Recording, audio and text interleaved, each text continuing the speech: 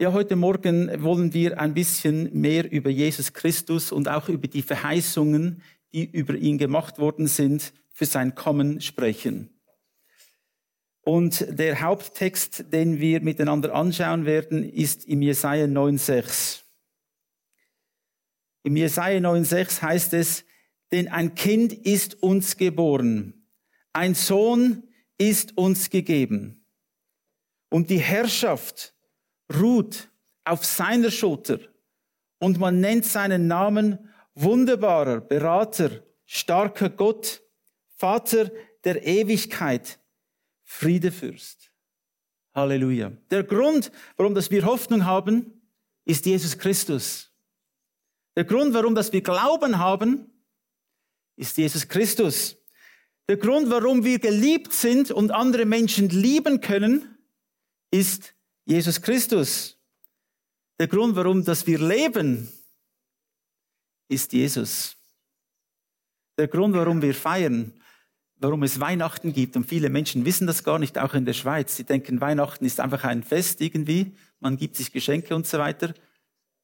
Aber wir feiern Weihnachten, weil uns ein Sohn gegeben wurde. Sein Name ist Jesus. Er ist der Grund, warum wir heute Morgen da sind. Es gibt keinen anderen Grund.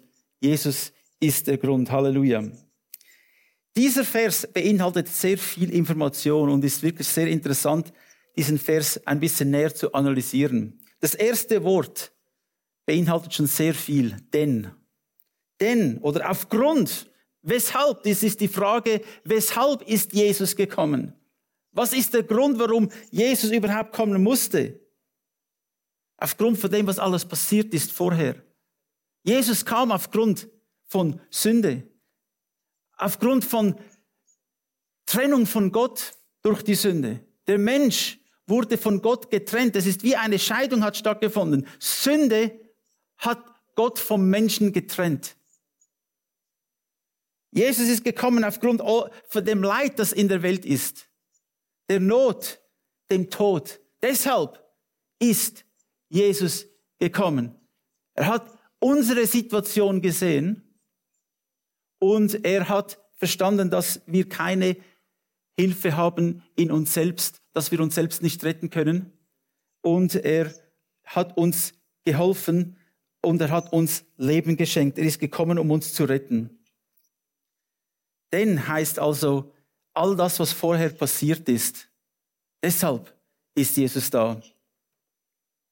Ein Kind ist einfach einmal generell ein Mensch, ein junger Mensch. Jesus ist gekommen nicht als ein mächtiger König, er ist gekommen als ein ganz kleines, hilfloses Kind. Er ist nicht vom Himmel abgestiegen mit einer Krone, dass ihn alle gesehen hätten. Nein, er ist gekommen in armen Umständen, als ein einfaches Kind. Und dann heißt es, ein Sohn ist uns gegeben. Das Wort Sohn ist, das hebräische Wort Sohn ist Ben, B-E-N. Zum Beispiel einer der Premierminister von Israel war Ben Gurion. Ben heißt Sohn. Und es bedeutet, auf der einen Seite bedeutet das Wort fruchtbar, bedeutet auch gesalbt. Es bedeutet aber auch leidend. Jesus ist gekommen, er war gesalbt, uns das Wort Gottes zu geben. Er war gekommen, dass wir Frucht empfangen können. Die Geschenke Gottes, die Güte Gottes ist er gekommen. Er ist gekommen als der Gesalbte, der Menschen frei macht von ihren Leiden, von ihrem Gefängnis, in dem sie stecken. Der Sohn ist gekommen. Das Wort geboren heißt zur richtigen Zeit hervorgebracht.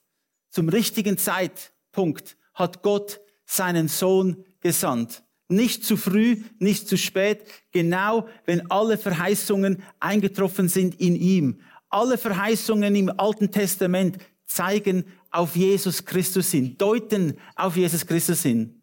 Und zum richtigen Zeitpunkt ist Jesus gekommen. Er ist gekommen, nicht zu früh, nicht zu spät. Und dann heißt es, ein Sohn ist uns gegeben. Das Wort gegeben, das hebräische Wort gegeben ist Nathan. Da kommt auch der Name Nathan von diesem Wort, gegeben. Der Name Nathan bedeutet eigentlich gegeben oder geschenkt oder bestimmt für etwas Besonderes. Jesus wurde uns gegeben, er wurde uns geschenkt, er wurde bestimmt für einen Auftrag, den er ausführen musste. Dann heißt es die Herrschaft ruht auf seiner Schulter. Herrschaft heißt auch Regierung oder Verantwortung. Er trägt sie auf seiner Schulter, auf seinem Rücken. Das Wort Herrschaft, er trägt die Herrschaft, heißt auch, dass es in ihm existiert, in ihm ruht die ganze Herrschaft, die Regierung, die Verantwortung für die Erlösung von allen Menschen. Auf ihm ruht diese Verantwortung und er hat sie vollbracht. Er hat es getan. Jesus allein, weil er der alleine Gerechte ist, der einzige Sündlose, der einzige, der die Menschen retten konnte. Liebe Geschwister, wir wissen, es kamen viele Menschen in die Welt, die sagten, sie sind Retter. Es kamen viele Propheten und viele Erlöser. Aber sie alle sind gestorben und sind tot geblieben. Sie alle haben gesündigt und konnten niemanden retten. Der Einzige, der die Menschheit retten konnte, war Jesus, weil er selbst sündlos war. Weil er rein war. Er hat nicht von oben herabgeschaut auf unser Leben, er wurde ein Mensch. Er hat gelitten wie ein Mensch. Er hat gehungert, gedürstet wie ein Mensch. Er hat Schmerzen empfunden wie ein Mensch. Jesus wurde ein Mensch, Gott wurde ein Mensch, um uns zu retten, um dich zu retten. Halleluja. Ja, wir sind ein Teil von dieser Errettung. Wir gehören in diese Errettung hinein, denn Jesus hat es für alle Menschen gemacht. Und heute gibt es noch Milliarden von Menschen, die haben noch nie das gehört. Es gibt noch Milliarden, über 3 Milliarden Menschen haben noch nie die Verheißung gehört, dass Gott sie liebt, dass Jesus Christus für sie gestorben ist. Und das ist unsere Aufgabe und unsere Verantwortung als ein Teil des Leibes Christi, diese Botschaft der Errettung Menschen weiterzugeben. Deshalb haben wir auch Gottesdienst. Deshalb ruft Gott uns alle auf Menschen zuzugehen und ihnen die gute Botschaft weiterzugeben. Man nennt seinen Namen, heißt es. Name, das hebräische Wort für Name ist Shem. Es bedeutet Ehre, Autorität, Charakter. Der Name einer Person ist unglaublich wichtig auch. Liebe Eltern, wenn ihr eure Kinder nennt, dann überlegt euch und betet, welchen Namen ihr ihren Kindern geben wird, denn es bedeutet Ehre, Autorität und Charakter ist im Namen einer Person enthalten. Die Bibel sagt, es ist besser, einen guten Namen zu haben, als sehr viel Reichtum. Die Namen, die wir unseren Kindern geben, haben eine Bedeutung. Und ich denke, es ist auch ein Geschenk, das wir einem Kind machen, wenn wir ihm einen Namen geben mit Bedeutung. Auch Jesus hatte einen Namen. Jesus bedeutet Retter, Erlöser. Das ist die Bedeutung seines Namens. Jesus, Erretter.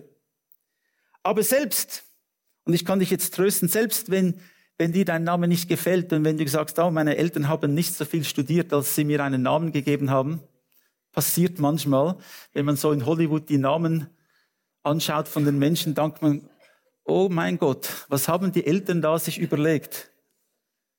Ich denke, Elon Musk hat seinen Sohn irgendeinen Namen, X1Z, irgendwie so etwas gegeben, ich weiß nicht mehr genau. Aber es gibt wirklich diese verrückten Namen. Ja, wenn jetzt du einen solchen Namen hast, was heißt denn das? Bedeutet das? Bist du jetzt verloren? Nein, Gott sei Dank nicht. Es gibt eine Geschichte im Alten Testament, eine wunderbare Geschichte. Und ich möchte euch die nicht vorenthalten. Im 1. Chronik 4,10. Da war ein Mann namens Jabes. Und Jabes rief zu dem Gott Israels und sprach, wenn du mich reichlich segnest und meine Grenzen erweiterst und deine Hand mit mir ist und du das Übel fernhältst, dass kein Schmerz mich trifft oder dass ich anderen keine Schmerzen bereite. Und Gott ließ kommen, was er erbeten hatte. Denn der Name Jabes bedeutet einer, der Schmerzen bringt, der anderen Schmerzen macht. Seine Mutter hat ihn so genannt, denn sie hatte Schmerzen bei seiner Geburt. Es war eine schwierige Geburt. Und so hat sie ihn ganz einfach Jabes genannt, einer, der Schmerzen bereitet. Das war ein Problem für Jabes. Aber wie ihr seht, hat er das zu Gott gebracht. Und er hat gebetet, und das ist eines dieser Gebete in dem Alten Testament, die ganz wunderbar sind. Ein Gebet: O Herr, dass du mich segnest und meine Grenzen erweiterst und deine Hand mit mir ist. Können wir das nicht alle gebrauchen? Dass der Herr dich segnet, dass er deine Grenzen erweitert. Wir haben alle Grenzen irgendwie. Grenzen in unserem Denken, Grenzen in unseren Handlungen. Und was ich will, ist, dass der Herr unsere Grenzen erweitert. Und das hat er gemacht beim Jabes. Und dass seine Hand auf ihm ist. Und dass der Herr Übel fernhält. Und dass er keine Schmerzen ihn trifft. Oder eine bessere Übersetzung ist, dass er keine Schmerzen für andere Menschen bereitet. Das ist auch unser Gebet. So, wenn du einen nicht so guten Namen hast, bete wie der Jabes. Halleluja. Alle sollten dieses Gebet beten, denn Gott will dir einen neuen Namen geben. Er heißt auch wunderbarer Rat. Das ist eigentlich eine Bezeichnung. Wunderbar, Berater, aber eigentlich die Übersetzung wäre auch wunderbarer Rat. Das Wort wunderbar, das hebräische Wort wunderbar ist Pele. Ihr kennt doch diesen Fußballspieler Pele. Ein brillanter Fußballspieler, er war wunderbar. Alle haben gestaunt, als er gespielt hat, wie gut er mit dem Ball umgehen kann. Pele, wunderbar. Oder jemand, der Wunder bewirkt. Jesus ist jemand, der Wunder bewirkt. Er ist wirklich wunderbar. Rat. Jesus ist die Quelle der Wahrheit und des guten Rates. Vielleicht hast du noch 20 Minuten gelesen oder den Tagesanzeiger, bevor du in den Gottesdienst gekommen bist, noch schnell Google News gecheckt, was so alles läuft.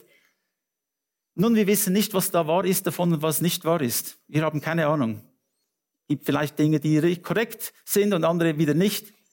Aber was wir wissen, ist, dass in Jesus alle Wahrheit ist. Wenn du die Bibel liest, wenn du das Wort Gottes zu dir nimmst, Jesus ist der wunderbare Rat. Er gibt dir Rat für dein Leben. Wenn du in einer schwierigen Situation bist, dann solltest du den fragen, der weiß, wie man aus dieser Situation herauskommt. Du kannst nicht jemanden fragen, der keine Ahnung hat. Ich kann nicht einen armen Menschen oder einen Bettler fragen, wie werde ich Millionär? Der weiß es nicht. Er ist ja ein Bettler. Und ich kann nicht Menschen fragen, die Christus nicht haben, wie komme ich aus dieser Situation heraus? Ich muss Jesus fragen. Er ist mein Ratgeber. In allen Entscheidungen, die du treffen wirst in deinem Leben, solltest du Jesus fragen. Er ist der wunderbare Rat. Er ist der starke Gott. Stark, das hebräische Wort ist Gibor, bedeutet Champion, mächtiger, mutiger Krieger. Halleluja. Ja, er ist der starke Gott. Das Wort Gott, El, ist das Einzahl von Elohim. Wir haben dieses Wort, am Anfang schuf Gott, am Anfang schuf Elohim. Das Wort Elohim ist Mehrzahl. Wir wissen, Gott existiert als Vater, Sohn und Heiliger Geist.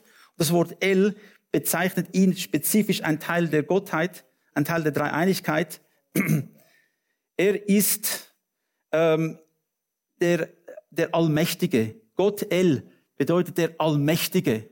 Jesus ist allmächtig. Auch in der Corona-Krise ist er allmächtig. Auch in deinen familiären Problemen ist er allmächtig. Auch in deinem Job ist er allmächtig. Er ist allmächtig. Halleluja. Die Bibel sagt uns, dass das Herz der Könige, der Regierungen wie Wasser sind in der Hand Gottes. Er kann sie lenken und formen, wie er will. Er ist Gott. Er hat alle Macht. Deshalb hat er das letzte Wort. Nicht der Staat, nicht die anderen. Jesus hat das letzte Wort. Halleluja. Ja, Fabian hat gedacht, jetzt geht es vielleicht dem Tod zu. Die Ärzte haben gesagt, keine Hoffnung. Aber wer hatte das letzte Wort? Jesus. Und Jesus hat gesagt, wir tun etwas Neues mit Fabian. Wir geben ihr Leben. Das hat er auch gemacht. Und das tut er für jeden Einzelnen von uns. Er gibt Leben. Halleluja. Er ist der starke Gott. Und er ist auch der ewige Vater. Halleluja. Das Wort Vater ist, oder das Wort ewiger ist das Wort Ad, ohne Anfang, ohne Ende. Kein Anfang, kein Ende.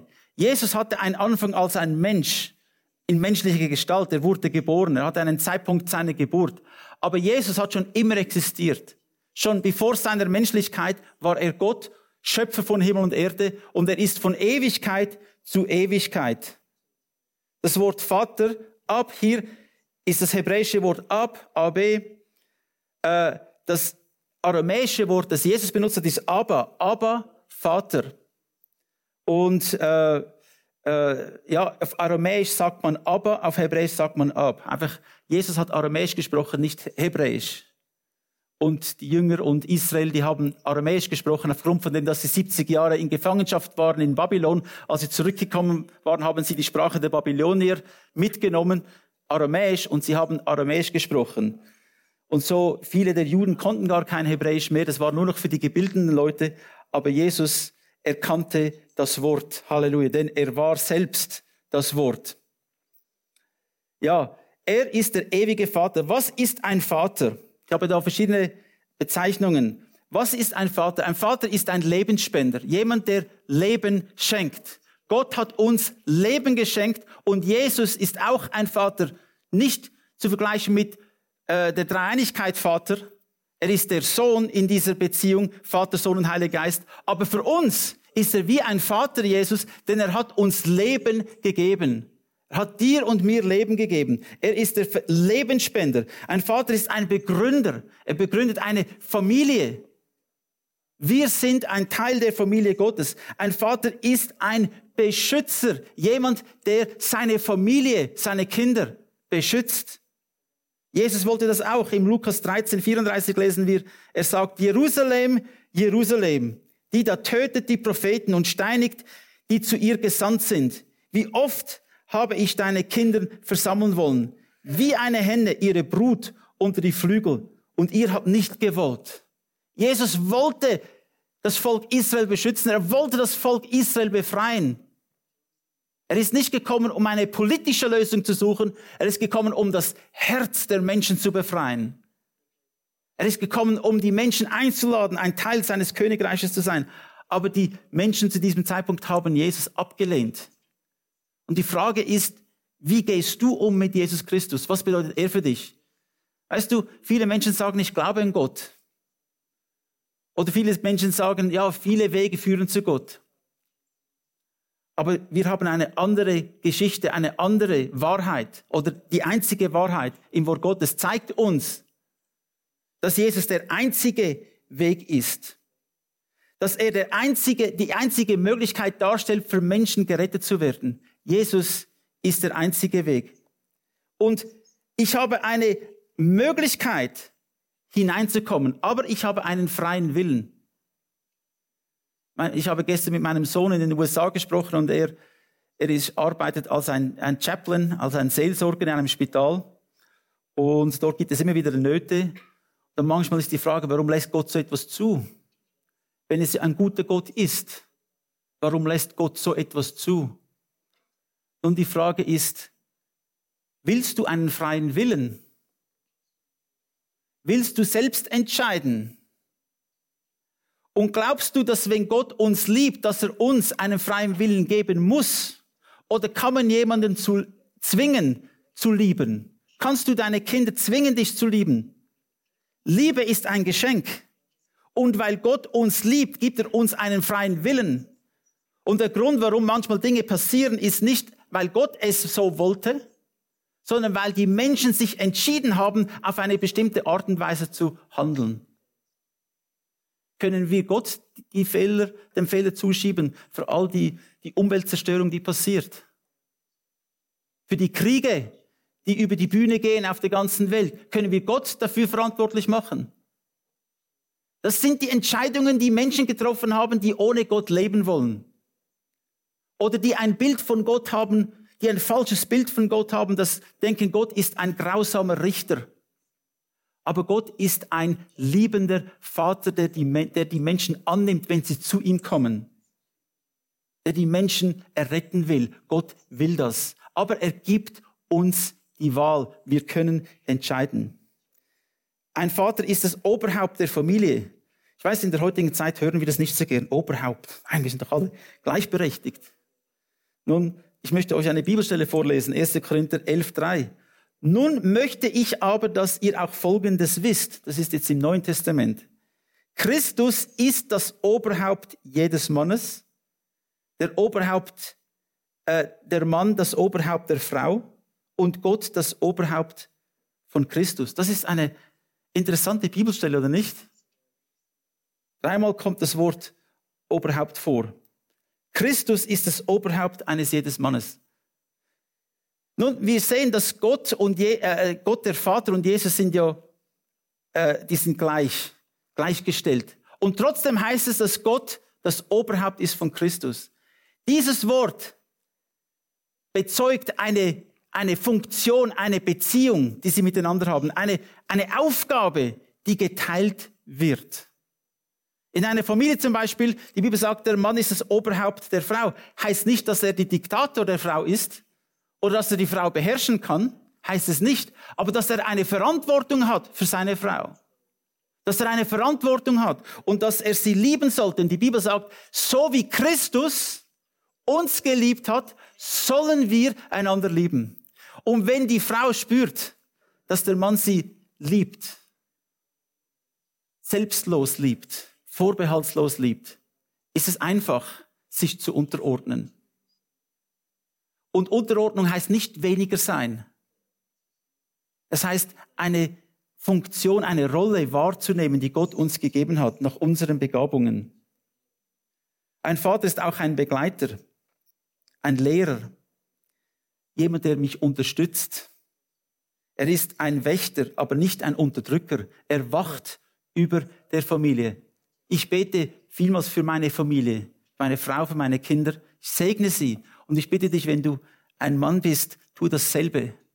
Auch als eine Frau bete für deine Familie. Deine Gebete sind wirksam. Halleluja. Aber der Mann hat eine Verantwortung. Und vielmals, wenn eine Krise in eine Familie kommt, dann geht Gott zuerst zum Mann. Warum? Er hat eine gewisse Verantwortung, eine gewisse Autorität, die Gott ihm gegeben hat mit dieser Verantwortung. Und der Mann hat die Aufgabe, seine Familie zu beschützen, für seine Familie zu beten, für sie da zu sein, für sie einzustehen. Aber er tut das in Liebe und wie das Jesus auch für uns getan hat. Er ist auch der Versorger. Im Philipper 4,19 lesen wir, mein Gott wird euch durch Jesus Christus aus seiner überaus reichen Herrlichkeit alles geben, was ihr braucht. Nicht, was ihr wollt. Alles geben, was ihr braucht. Er weiß, was wir brauchen und wir vertrauen ihm. Halleluja. Ja, Jesus, uns ist ein Sohn gegeben, uns ist ein Kind gegeben, ein Kind ist uns geboren, ein Sohn ist uns gegeben und die Herrschaft ruht auf seiner Schulter. Und mit dem heißt es auch, wenn ich ein Teil des Leibes Jesus Christus bin, ist auch die Herrschaft, die Regierungsverantwortung auch auf meinen Schultern, denn wir sind der Leib Jesus. Du hast Verantwortung. Wie nimmst du deine Verantwortung dar als ein Kind Gottes? Und man nennt seinen Namen wunderbarer Berater, starker Gott, Vater der Ewigkeit, Friedefürst. Und am nächsten Sonntag werden wir über diese Thematik Friedefürst sprechen. Wie werden wir Frieden finden in einer Zeit, wo es nicht viel Frieden gibt? Amen. Amen. Preis den Herrn. Halleluja.